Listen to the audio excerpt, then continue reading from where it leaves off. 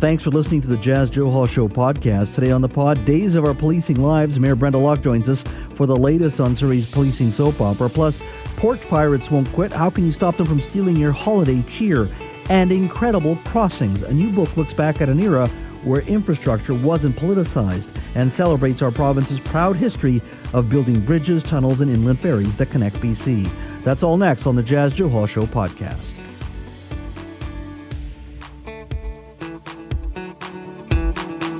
Let's talk Surrey policing. Last night, City Council in Surrey voted 6-3 to send a plan to the province to keep the RCMP as its police force, saying it would save $235 million over 5 years. Now, Mayor Brenda Locke, who campaigned on a promise to retain the RCMP, says that savings for Surrey taxpayers are enormous and the city must stick with the Mounties because it can't afford to make the changes. Now, the report says the cost of 734 officers with the Surrey Police Service would be $249,000 per officer, while each Mountie would be $205,000, so about a $45,000 per officer savings. The city says the plan will be sent to Solicitor General Mike Farnworth by December 15th for his final review and approval, and Locke says she expects an answer back by early in the new year. Joining us now to discuss last night's vote and the move forward is Mayor of Surrey, Brenda Locke. Brenda, thank you for joining us today. Thank you for having me, Jazz. Great to be here. So let's talk about the vote first and foremost from last night. Do you still feel confident this is the right direction for the city to go? Because it's a big decision, it's controversial, it's high profile. Do you still feel confident this is the right direction for the city of Surrey? You know, Jazz, I have never been so confident in a decision like this ever. I am absolutely confident we are doing the right thing for the citizens and for the taxpayers of the city of Surrey. There's no doubt in my mind. Now, the savings in the report says it'll be $235 million over 5 years in savings by keeping or staying with the RCMP. Does that savings include capital costs and so like the purchase of equipment and those types of things, or are the savings potentially more? Well, the savings are absolutely more, and the report does indicate that there is no capital expenditure in there, or very little. So, for example, the Surrey Police Service has been on the record as saying it's going to be over $100 million for the IT side of the expenditure of the capital costs. That is not that's not captured in the 235. So all of those start to ramp up and pretty quickly. The other one is the training facility. The Surrey Police Service wants to build their own training facility, and certainly we know just by looking at the experience of other jurisdictions that have built them, that's a very, very costly item, probably north of $35 million, but it could be more than that. So I just want to clarify this. I know most people, most reporters and the public have heard of the $235 million savings over 5 years. What you're telling me here is that with this training center, with other costs, capital costs, the savings are even higher than the $235 million captured by the report. Absolutely. And last night, during our council session, when one of our councillors, Councillor Cooner, directly asked those questions on cost, she's an accountant, so she really fine-lined into some of those expenditures, and it was clear that it's going to be extremely costly for the city of Surrey, and the 235 is just the beginning. So I'm just looking, based on your numbers, about $100 million for the capital costs. We had talked about $35 million. We're talking about the training center from 235. That comes out to nearly about $370 million in savings, not just the 235 over 5 years captured by the report. Right. And then on top of that, when you look at the numbers, in order to be very fair, and I think that's what our staff at Surrey were trying to do, they just counted it as 734 members, police officers. Mm-hmm. We know that the Surrey Police Service wants to make that a significantly larger complement, and so there's going to be that increase too, but that isn't accounted for in the report. It was just trying to be as fair as they could be. Now, according to the SPS, the unrecoverable sunk costs related to the transition are expected to reach $107 million, terminating the transition by next January, very close in next year, will result in a projected investment loss of another $81.5 million. Do you buy those numbers? It's great that all of a sudden the Surrey Police Service are starting to share numbers with us. As I'm sure many people know, I have been asking for the numbers for Surrey Police Service for the last 3.5 years. And certainly I asked for a line-by-line budget just 2 years ago from them.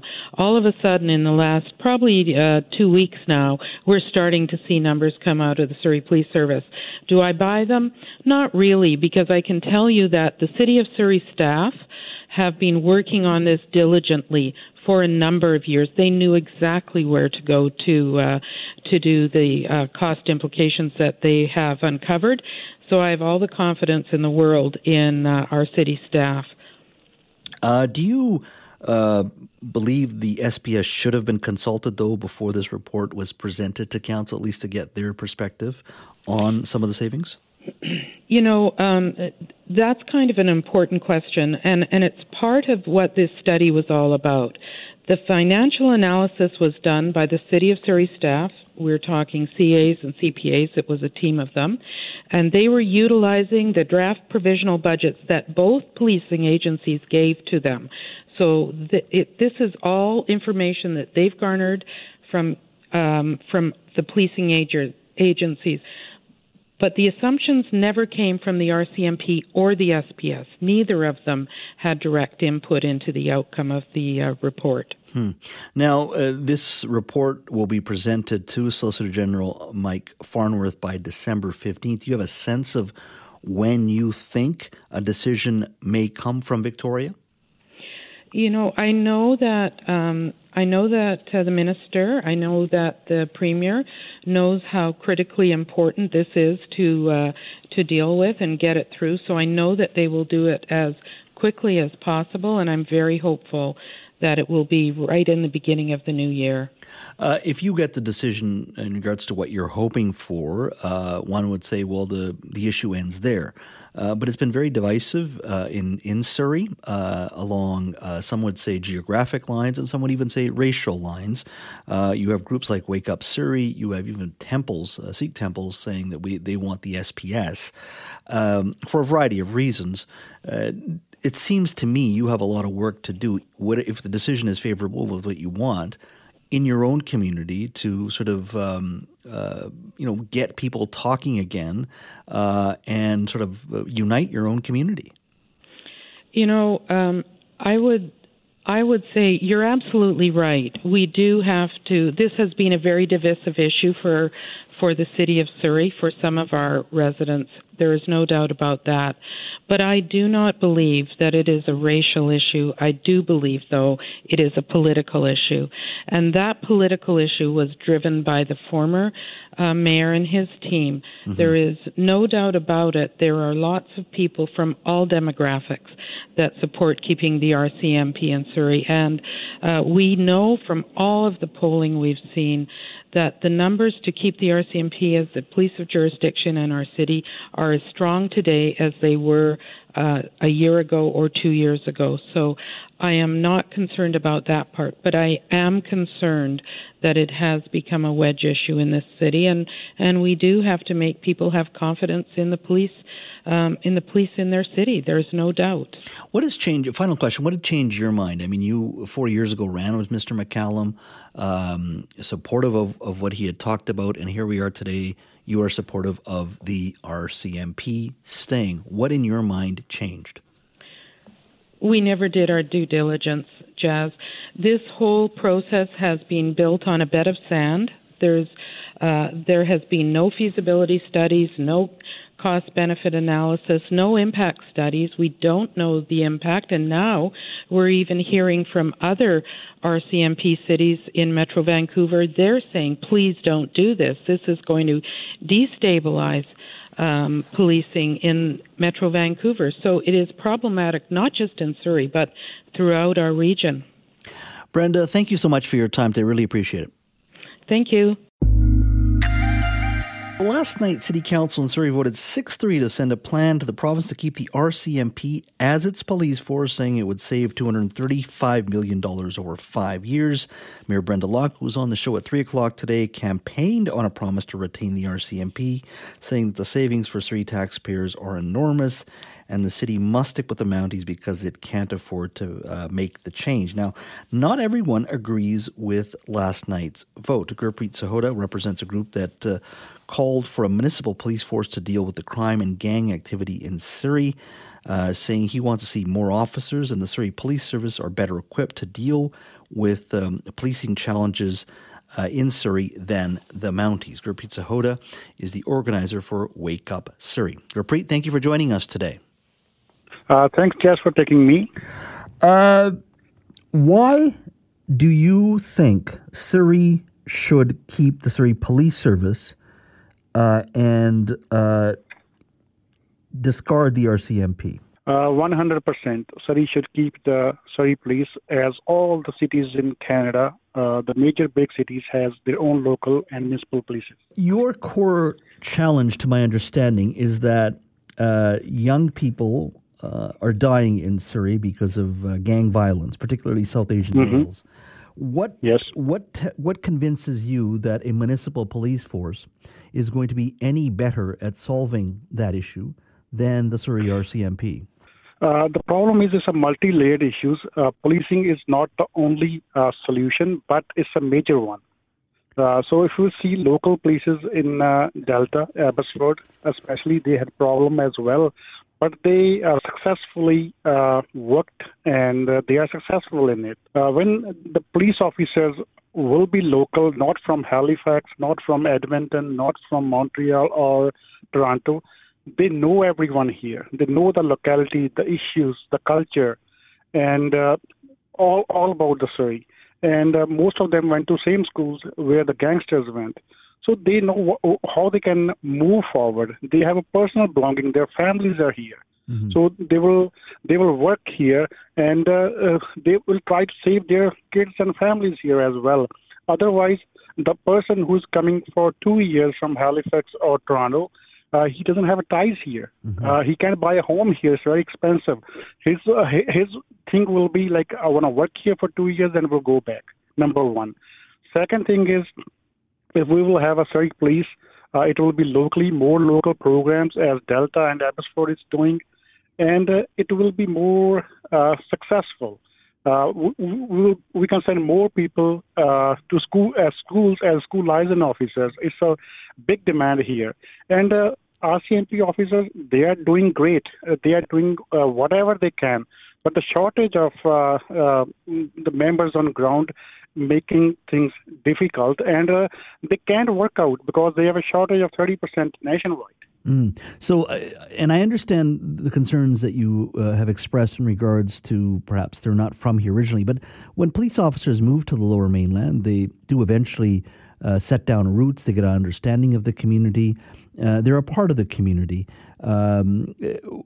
Would one not argue that the challenges that are there for those who get involved with the gang lifestyle are much more deeper and complex than any police force, whether it's municipal or RCMP, is going to be able to solve? I mean, in some cases, in a really bad year, 40% of the murders in the Lower Mainland are of South Asian males. I don't see how a municipal police force or RCMP are going to be able to deal with the broader, more deeper questions that have allowed these kids to get into this lifestyle. We have to tackle that, and I fully understand that. But is it fair to say that one police force is going to be any better than another police force to solve this issue? As Jess, I said earlier, it's a multi-layers issue, and I have no regret to admitting that it's a South Asian problem as it. So we are working on that as well. Mm-hmm. On the community level, we are going into schools. We are meeting parents and kids at risk. We're doing everything we can. Mm-hmm. But we have a result in front of us. You see Abbotsford. Most of the people, most of the youngsters involved were South Asians as well. And look at the results, how they cleared it all in 2 years. Because they have a local control. They are local. They know people. Mm-hmm. And they have a will to clean the city. There has also been, I think, 6 temples who have come out in support of the Surrey Police Service, and religious institutions to come out and speak on this issue is unique. But having covered organized crime, particularly with South Asians in my early days as a reporter, not once have I ever seen any of these gangsters talk about the temple, the Gurdwara, the mandir, the mosque, the church, the synagogue is what's going to save them, that these issues are much deeper and complex. Do you think religious institutions should be recommending one type of police force over another type of police force? I can't talk about them on their behalf, but there's a common sentiment in the community that local police works better. In people in Surrey, we talk about don't drink and drive in Delta. In Surrey, we talk about don't make a U-turn in Vancouver, they can caught you. And in Surrey, it's a free hand. People have some kind of sentiment that nobody will call you. There are less officers. There are only 18 officers or 20 officers a day. So we have to make that confidence in the people of Surrey. Then we have to change something. I don't know how, but people have a common sentiment that a new force, a new policing model, it can do it. Mm-hmm. So that's why the community organizations and the religious organizations are supporting it. Mm-hmm. And they think the local police will be under municipality and province, and it will be more easy for them to go and outreach them like people of Delta and Abbotsford and Vancouver go to their police boards. Mm-hmm.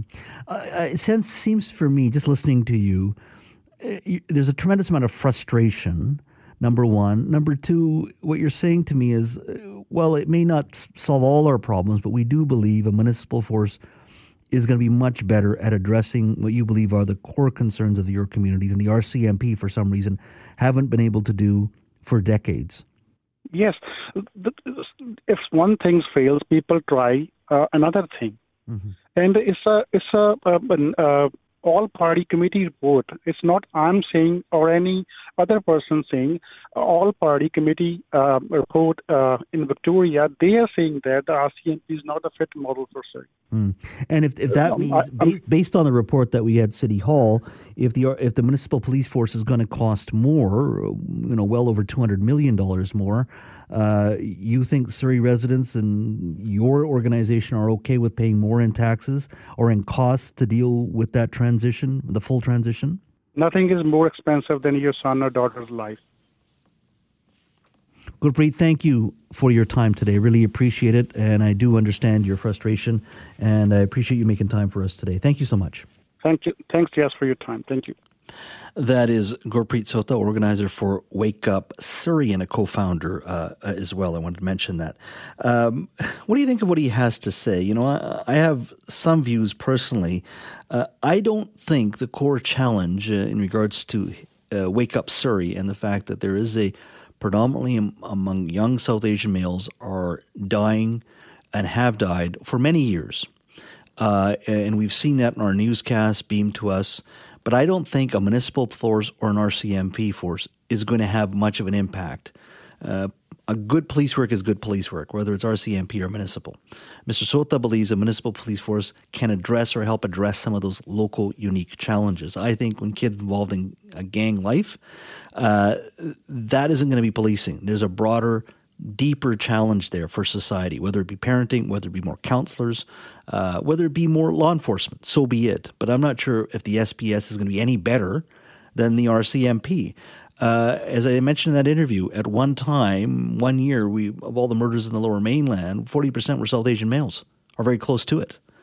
And that speaks to the challenges, but it isn't just a Surrey issue. It's happening throughout the Lower Mainland. It was. And while municipal forces sometimes are a little closer, and I would agree, RCMP is a creature of Ottawa.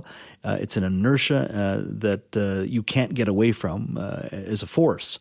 But at its core, when you look at the law enforcement challenges, but specifically working with kids who are dealing with gang life and getting them out of gang life, I'm not sure the SPS is going to be any more successful than the RCMP. This is an ongoing issue under an NDP government. It was an ongoing issue under the BC Liberals as well. So it's not just law enforcement. It's an ongoing issue with a variety of governments as well. So that's a challenge before us as well. The second issue that was raised today, and has been raised in the past, that six Sikh temples in Surrey, one in Westminster, and one Hindu temple in Surrey has come out in support of the SPS. I got to tell you, in my time covering organized crime in this city, and I've covered all types of OC groups, not once have they brought up the issue of the Gurdwara, the mandir, the mosque, the church, the synagogue. Yes, religion and faith have a significant role to play in our communities. But these kids, I'm not sure those are the organizations that they're paying attention to, particularly young South Asian males born here predominantly. In fact, these various religious institutions have difficulty attracting and being relevant to many of these young men today and now. And I fundamentally believe we collectively have a role to play when we have such a predominant amount of young men dying. And we have to do more. We haven't done enough. But is that, once again, the temple, should they be involved in this conversation? I mean, they have a role to play, and I understand that. But I don't think these kids listen to religious figures, and that's my sense of it. I also believe both police forces, whether it's RCMP or the Surrey Police Service. Now, neither force can guarantee that they're going to be rid of the gang issue in Surrey. It is deeper than that. But I do respect Mr. Suota for speaking up, for organizing this group, and to stay with it. And he's forcing us to think deeply about how you deal with a real situation where young men are dying. And so I appreciate his time today. Well, it's no secret that shopping trends have shifted to more consumers making online purchases, particularly in the years since the 2020 pandemic. With the increased number of packages being delivered directly to residences, the number of these packages being stolen has also increased. There was a survey done this year by CNR Research where 90% of surveyed respondents say they receive a package at least once a month, and 55% claim to have packages delivered on a weekly basis. So you can see why these packages are being stolen as they sit there on your porch. Well, the New Westminster Police Department is working in partnership with community members to reduce parcel theft with the help of bait packages. Joining me now to talk about this new program is Sergeant Justine Tom. She's the Media Relations Officer for the New Westminster Police Department. Sergeant Tom, thank you for joining us today. Hi, Jazz. Thank you for having me. Yeah, I like the intro there with the Grinch song. Well, I'll leave that to the talents of our technical producer, Ryan Lee Hall, who always picks the right music. And yes, they are Grinches, that's for sure. Nothing worse than ordering something you really want and it arrives and somebody takes it. How did this program actually start? I mean, someone has to come up with the idea. How did that come about? Well, I would like for us to take credit for this program, but I can't. The bait package program has actually been used in a number of other jurisdictions throughout the Lower Mainland and North America over the last number of years. This is the first time we've used it, and it was actually one of our wonderful members in our street crime unit that identified this as an issue here and wanted to actually implement something to assist our community members. So how does it work? So what we are doing is, obviously we are working in partnership with community members. These people have, for the most part, been victims of package theft in the past. Mm-hmm. They are very happy to participate in this program. And what we're doing is putting bait packages on porches, in mailboxes, in mailrooms. These are going to be, single family homes, multi-family dwellings, townhouses, apartments, that sort of thing. Mm-hmm. And we are really, really hoping that it's going to deter this type of crime, as well as identify people that are doing it and be able to arrest them. And so will you have technology that allows you to know if a package is stolen, where it's going and where it's at? Yeah, so even though I'm not going to specifically comment on like technology and techniques, these packages do contain technology that will help us identify and actually track down anyone who attempts to steal a package. I'm sure you've heard of, the bait car program. There's like bait bike programs. It works very, very similarly. And basically, we would be advised when a package has been stolen, and we would be able to actually move in and make an arrest. It's quite interesting. You can see a lot of these, these porch pirates, as they're called, and in some cases on YouTube, you can actually there's video of them getting caught. In fact, I think we have some audio of that.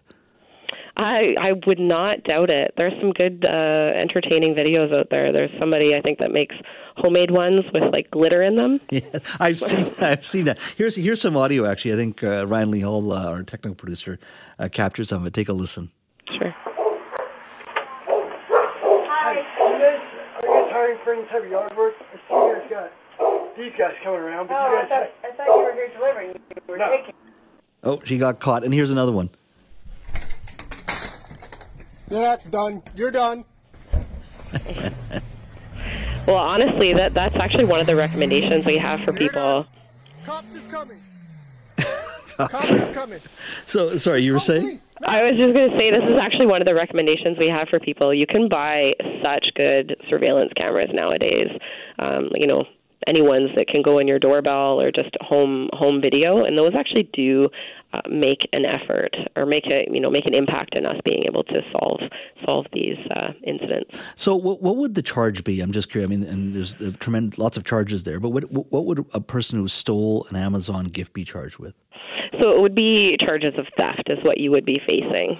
I see. And what's the penalty for that? I can't even tell you off the top of my head. It obviously varies. Like there's different levels of theft. It's based off the amount stolen. So there's theft under $5,000 and theft over $5,000. And I guess it would depend on whether or not you had a record or if it was or if you just were inspired to take it into your first time. I guess you probably get that sometimes where people just see it as a crime of opportunity. You see something sitting there and you go for it. It is absolutely, I would say, a crime of opportunity. And I would actually, I would probably make a bet on this, and that it's a completely an underreported crime. There are a lot of people that actually just don't report it to police. And when it actually comes down to it, it is a criminal offense. And if someone has actually had a package stolen, we absolutely hope that you will report it to police. Yeah. Well, Sergeant, sounds like a fabulous program. Wish you all the best. Thank you so much, and Merry Christmas to you. Yes, Merry Christmas to you as well. Well, right now, you're probably in the middle of your commute. Perhaps you're going through the George Massey Tunnel or driving over the Alex Fraser Bridge or the Ironworkers Memorial Bridge. We really don't spend much time thinking about these bridges and tunnels and other structures except when they can't be crossed thanks to our recent snowstorm. Take a listen. Tonight, in the Vancouver, BC area, the only Canadian city that never prepares for snow or has any idea what to do when snow comes. Watch out! Classic Vancouver loses its mind when snow hits. I've been stuck on the highway for almost, actually more than 7 hours from Richmond to Surrey. And they said that on Alex Fraser there are a couple of buses and semi that spun out. I totally get that, but seriously, 7 hours, you still can't fix it? That's insane. I left my work at 4 and it's 11:35. 1 a.m. This is what you get. Well, that's what happens when these vital pieces of provincial infrastructure are blocked. So bridges and tunnels and even our inland ferries matter. When they shut down, boy, do we feel it. They help, of course, move people and also goods and services as well. They've actually helped build our province. Our next guest considers these bridges and tunnels and inland ferries art. Historian Derek Hayes has just released a new book called Incredible Crossings, The History and Art of the Bridges, Tunnels, and Inland Ferries that Connect British Columbia. Hayes hopes his new book leaves readers coming away with a deeper appreciation and enjoyment of these incredible crossings. Author and historian Derek Hayes joins us now. Derek, thanks for speaking to us today. You're very welcome. What convinced you to write this specific book? Well, I'm basically a historian, and I write history books as a rule. And but I'm also a keen photographer, and so I had this idea of combining the art of the bridges with their history, because bridges are often great subjects for photography because they have great curves and lines and things like that. Plus, I was taking photos with maybe less than usual things like a fisheye lens that will do a 180-degree view in one frame, and it produces interesting results. So I thought, combine that with the history and maybe make a book that other people might be interested in as well. Now, did you put a lot of this work into this book during COVID? Yes, it was sort of a COVID project in a way. I was about to go to Japan to do some research on a book on high-speed trains in March 2020, and of course that's exactly when COVID hit. And but of course it turned out that during the summers of 2020 and 2021 you could go all over the province. So I decided I would travel all over the province and take photos and research the history and so on. Basically doing what I could do during the pandemic. Mm-hmm. Now, it's impossible to include every crossing or tunnel. Did you sort of have a line that said, "Okay, I'll focus on these instead of these"? Yeah, how did you go about picking the crossings that you wish to talk about?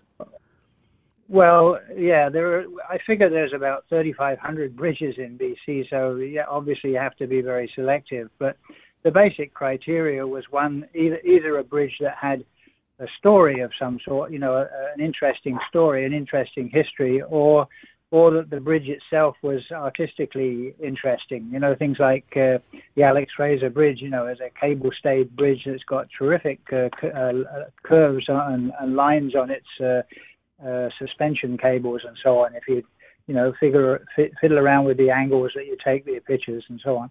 Mm-hmm. So it was just a matter of either art or history, literally, was the ones that created an interesting story. Are we losing some of these vital pieces of infrastructure because of age or because they're not used very, very often? Are we losing some of them? Yes, I mean, one of the aims I had was to try and document as many of the old bridges that were either in the process of disappearing or slated for demolition or replacement, or in one case actually in process of being replaced. And I thought that would document the history in a way. I've always tried to take photos of things that I know are about to disappear. For example, the Albion Ferry in 2010. There's a photo in the book of what the Albion Ferry in the last week of operation, together with a poster sign to the side saying "Save our ferries." Because there was a group trying to save the ferries when they were replaced by the Golden Ears Bridge. Mm-hmm. I actually remember that specific story because I covered it. I think it was a group of employees that were trying to get people together to purchase the ferry at that time. What do you think the ferries, these bridges and tunnels, how do they fit into the broader history of British Columbia and our growth? Well, I mean, the basic issue is nobody would have gone anywhere without bridges or ferries, at least, because of the nature of BC. I mean, it's very mountainous with lots of rivers and streams, and you had to get over them one way or another. So it was quite early on that the province started building bridges and taking responsibility for maintaining them as well. Before that, it was always private, particularly early ferries, and that were often indigenous run and so on, just more or less on demand. But then the settlement was relatively low density at that point, of course. Mm-hmm.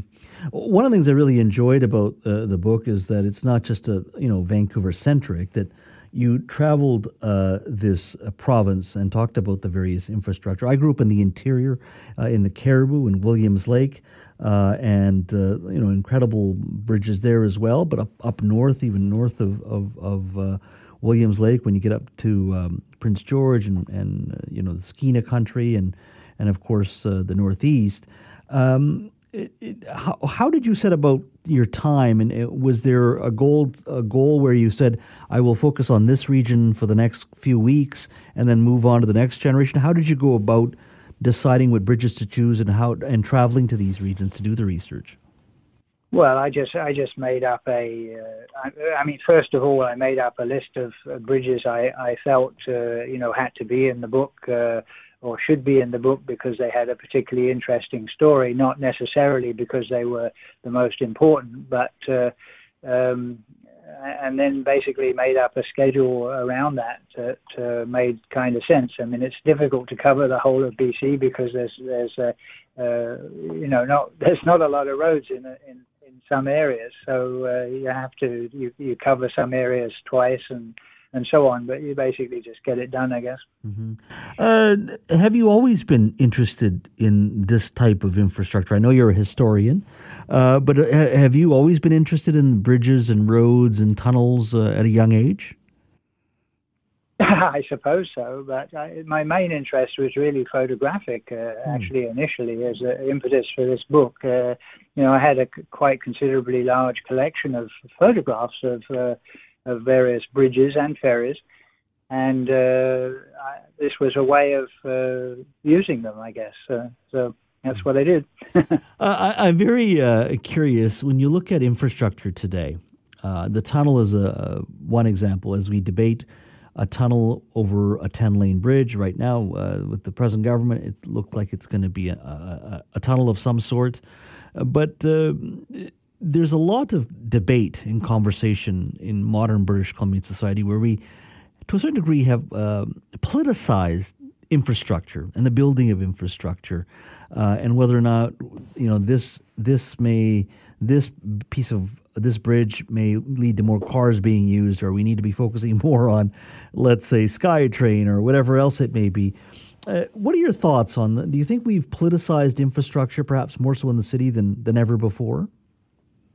Well, perhaps, but I mean, it's really a matter of necessity, isn't it? I mean, like the Massey Tunnel, for example, is vastly overcrowded. I think it's considered to be the worst bottleneck in the whole country.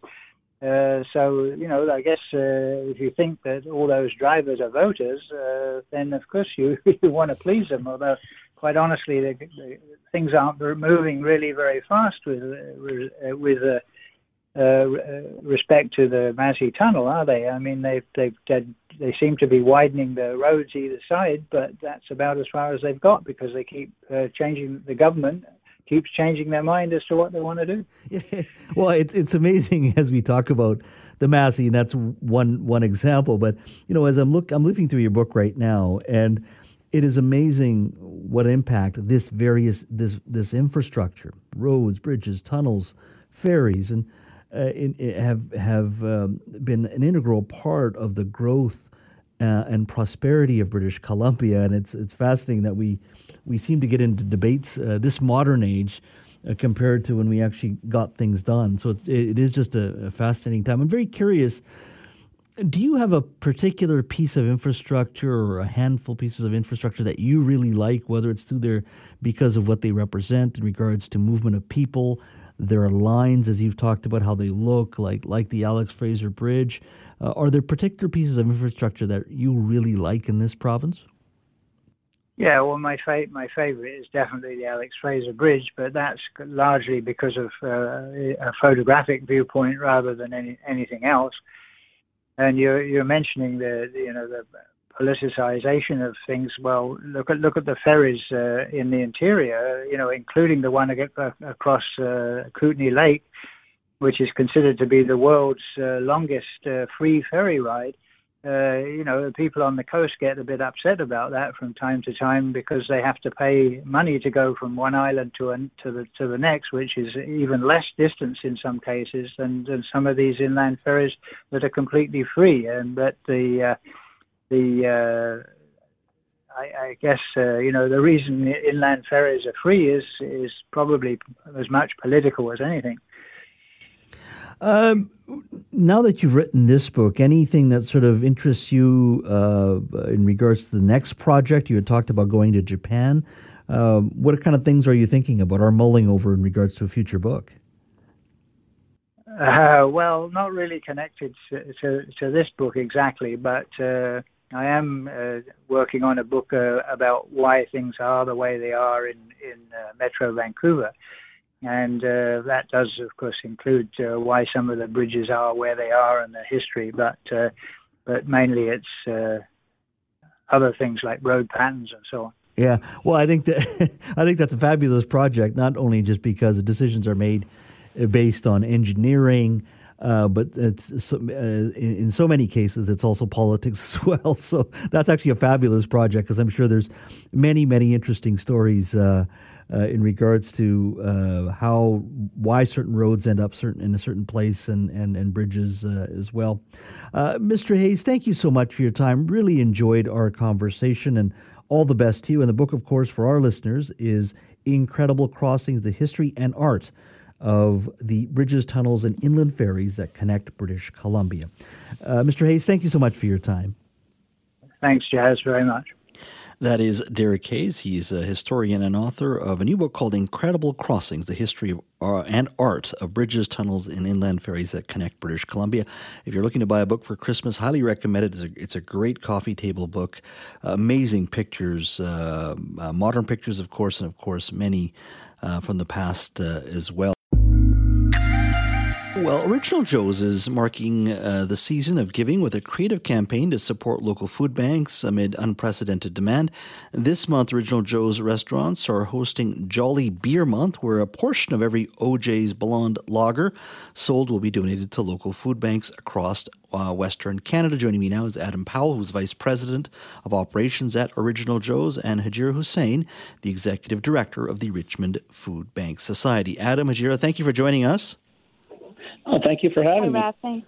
So, Adam, let me start with you first and foremost. What was the reasoning behind Original Joe's deciding to focus on the food banks across Western Canada and helping them out? Well, giving in such a time of need, I mean, to be frank, I think that it was quite an obvious choice for us. I mean, the food bank has been always an excellent way to give back in any season, but with inflation, cost of food, and the visible demand that was displayed in various media channels asking for assistance across many provinces that I saw, there certainly wasn't any debate amongst our office team or community of restaurant owners that this was the right decision. And I'm sure Hajira can likely probably speak to the current demand in a moment, but we just felt it was really the only choice for us this holiday season. So, is there a particular size you have to buy of the blonde lager? How did it work? Well, we thought best to achieve our goal of trying to raise $100,000 to put food on tables. We went with our 18 and 22 ounce, which is our biggest movers. So it's like the logical choice to pick the most popular items through the holiday season to get us across the finish line by New Year's Eve. So we're really appreciative of the opportunity. Yeah. So if you buy an 18 or 22 ounce of the blonde lager, $3 will be donated to the local food banks in the region. So that is wonderful news. Hajira, give me a sense of what it's been like for the Richmond Food Bank in the past year or so. What are you seeing? Ralph, the demand has been so high. We've never seen this kind of demand in the years that I've been with the food bank. Over 61% increase since the beginning of this year in our numbers. And a lot of that has to do with, obviously, the inflation, the refugee crisis that we have seen earlier this year. We are seeing a lot of Ukrainian refugees as well as refugees from Afghanistan.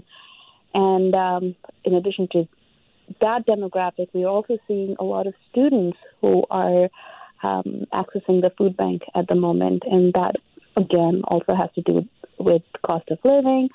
And you know, it's affordability. Like it's so hard to rent any place in Richmond at the moment. You know, when I hear that, I mean, you see the challenges every day on the front line. Did you ever think that the demand will grow exponentially the way it has in Richmond. It's a beautiful community, generous people. People view it as an affluent community as well. But when you say 60% plus in regards to demand, I'm actually quite shocked. We are too. We were too, actually, and we constantly. I get asked by staff: Is there a cap? Are we gonna stop people from? At what point do we say no more?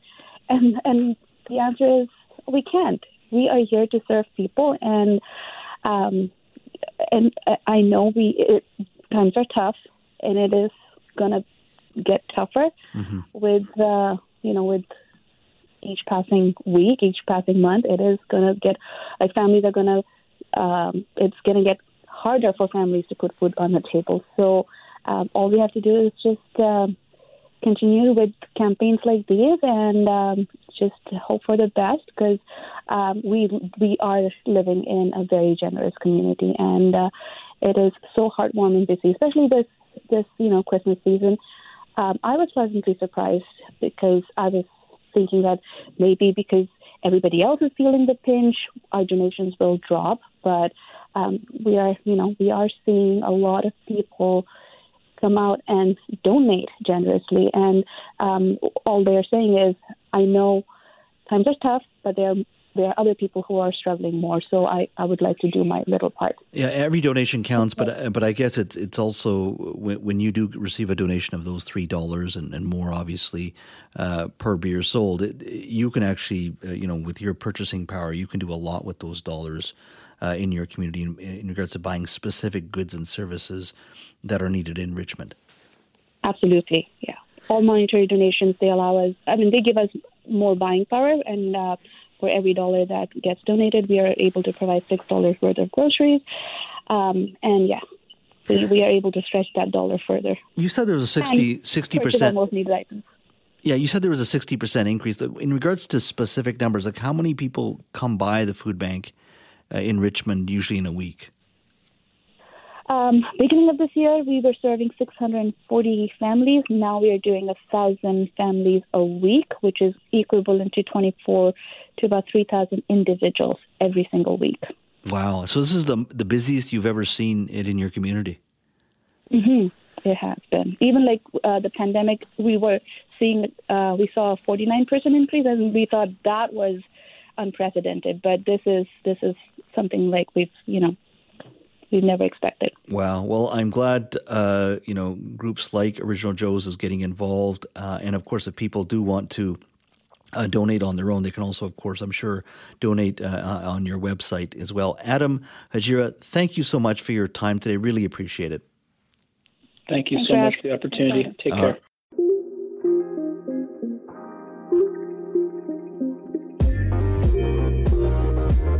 Thanks for listening to the Jazz Joe Hall Show podcast. Don't forget to subscribe to the show on Apple or Google Podcasts, Spotify, or wherever you get your podcasts. You can always listen to the Jazz Joe Hall Show live Monday to Friday from 3 to 6 p.m. on 980 CKNW, and connect with me on Twitter at Jazz Joe Hall BC. Talk to you next time.